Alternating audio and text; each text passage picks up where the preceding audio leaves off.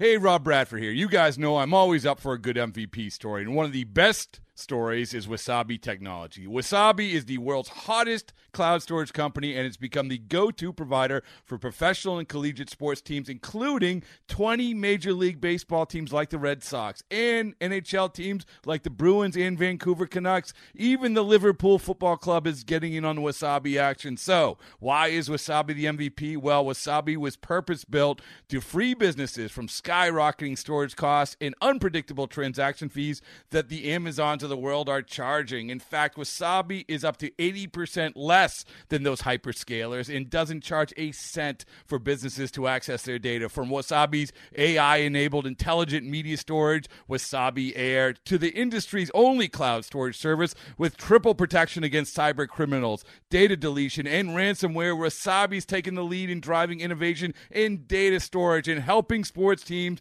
to unleash the power of their data. Wasabi, another Boston-based championship team. 2-1 to Beltran.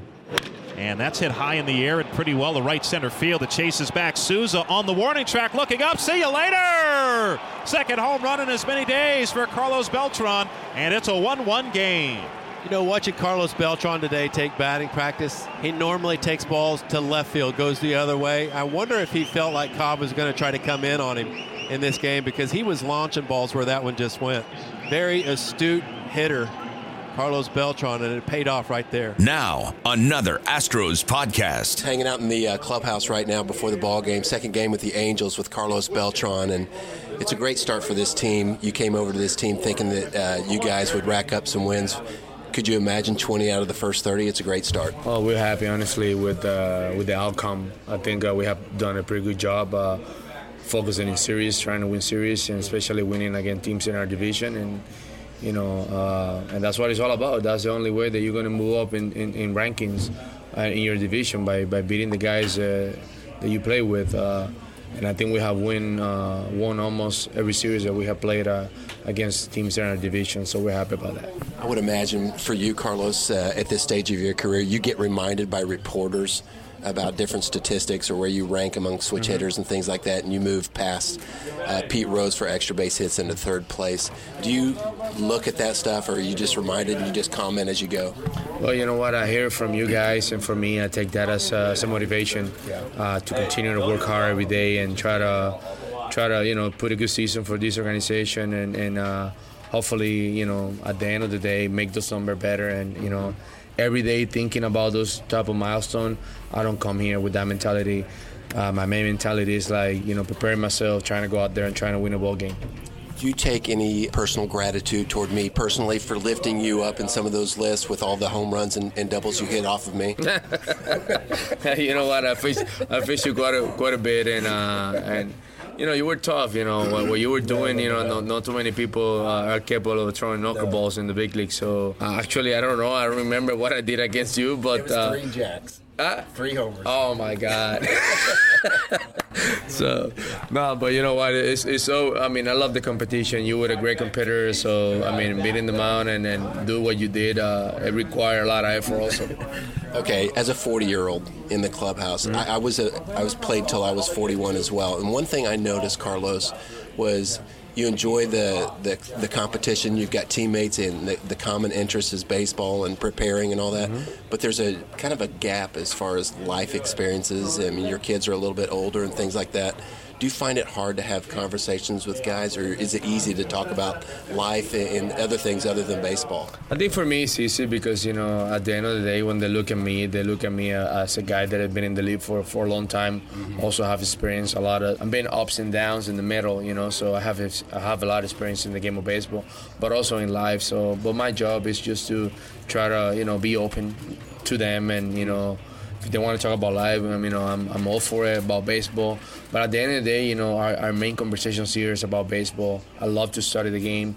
I love to come and watch the pitcher. I love to go and spend time in the computer trying to figure out something that we can take advantage as a team and share it with the guys that wants to know. And the guys that don't want to know, then that's fine. I respect that also. But, I'm a player that, love to share information, and that's why I'm here. I got it when I was a young player. player, veteran guys, approach me, and I was not afraid to ask questions, and that's the only way that you can learn in the game of baseball. You cannot be shy. You gotta, approach people, and and for me, that was pretty easy. So that's why I try to reach out to people so they don't feel like, they're bothering me. Actually, I love that. There you go. That's Carlos Beltran, man. It's great to have you. Continued success and keep on winning. Thank you. Now batting number 99, J.J. Watt. Come out to Minute Maid Park on Saturday, May 13th to see some of your favorite Houston Texans players swing for the fences at the 5th Annual J.J. Watt Charity Classic. The J.J. Watt Foundation will host a home run derby and softball game between the offensive and defensive players from the Houston Texans. All proceeds from this family-friendly event will benefit the J.J. Watt Foundation. For tickets and more information, visit Astros.com/JJ Watt. Welcome back. Robert Ford joined by Gary Pettis, Astros third base coach and outfield coach as well. And you look at this ballpark here in Anaheim, very spacious outfield, one of the bigger outfields in baseball. But it doesn't really seem to matter what the size of the outfield is with the guys that you have running around out there, guys who can cover a lot of ground. Well, that's what makes our outfielders a special group.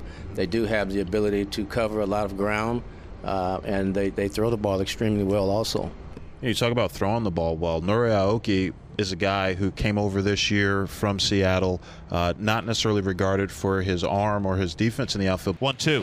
Breaking ball, that's hit in the air, left field. Aoki is coming in, gets behind it, makes the catch, tagging and trying to score from third is Napoli. Throw to the plate, the tag, and it is in time! Perfect throw by Nori Aoki. Got behind that baseball and fired a one-hop strike to Brian McCann. Not known for his arm, but man, has he been accurate. He's going to get known for it now. He's leading the American League with 4 assists. He's done a very good job. Spring training, we worked on a few things. Just worked on maybe trying to help him figure out how to get a longer hop on his throw. And he's taken a liking to it, and he works at it as well. So it's good to see someone work on something and then have it show up in the game. Without a doubt, and it's amazing. Aoki's been around for a little while, not just here but in Japan, but can always learn something new, right? Oh, no doubt. You still learn in this game. I even learn myself sometimes. Some things happen during the game at third base when I'm standing over there, and then I see it, and I go, okay, the next time this happens, I have an idea of what I should do. And when you talk about coaching third base, and a lot of people don't realize all the things that a third base coach has to take into account, how much preparation do you do before each play, before a game, whether it's mentally or writing things down, just so you have certain scenarios straight in terms of how you want to handle the sending runners or holding guys up? Well, one of the first things I do before each series is I look at throws from each outfielder. And I look at the ones that they throw extremely well, and I look at the ones that they don't. And in most cases, an outfielder that's coming straight in, he has a better chance of making a good throw than he has where he's going side to side to get the ball. So I do that, and then, of course, during the game, I look at where they're positioned, and I start to visualize, okay, if this ball is hit to his right or to his left, I have a good chance to send the runner. If it's hit straight at him, if he's kind of shallow, it poses a little bit of a problem, but we take chances. We tell our guys we want them to be aggressive, and so if I want them to be aggressive, I have to coach aggressive as well. Yeah, when you talk about the outfield, and there's so much more in terms of changing and positioning, not just for batter to batter, but also pitch to pitch. So I'd imagine you always have to peek out there to just kind of have an idea, all right, this guy just moved or this guy went here, just so you always know when the ball's put in play. Oh, yeah, definitely. That's one of the keys for a third base coach, and it should be for the base runner as well, because if he knows where the outfielders are positioned and he knows the ball is hit in a certain area, he already has the jump. He knows that he can't make that play, so he can take off right away. So that's one of the things that I look for as well. How did you learn how to be a third base coach? Do you have any mentors? Was anyone who really taught you? Well, Ron Washington, who had coached third base for the Oakland A's for a total of now maybe 13 years or so, I would talk to him a lot, and he would tell me that, be swift in making your decision, and once you make it, he said, if it doesn't work out, it doesn't work out. He said, because there is no one that's ever coached third base that has ever been 100%. He said, there are times where you're going to send a runner and he's going to be thrown out, and that's just part of the game. But for me, I think one of the biggest assets that I have as a third base coach is that I was a former outfielder. So I know the difficult plays or the difficulty that outfielders may have fielding a ball in a certain area. So I think that gives me an advantage. Gary Pettis, Astros third base coach, outfield coach as well. Thanks for joining us. Thank you. This has been a production. 1-1. Ground ball softly hit left side. Correa, he has it. Guns across in time, and that is the ball game. Of the Houston Astros. Well, the Angels made it interesting, but the Astros prevailed in the end. Radio Network.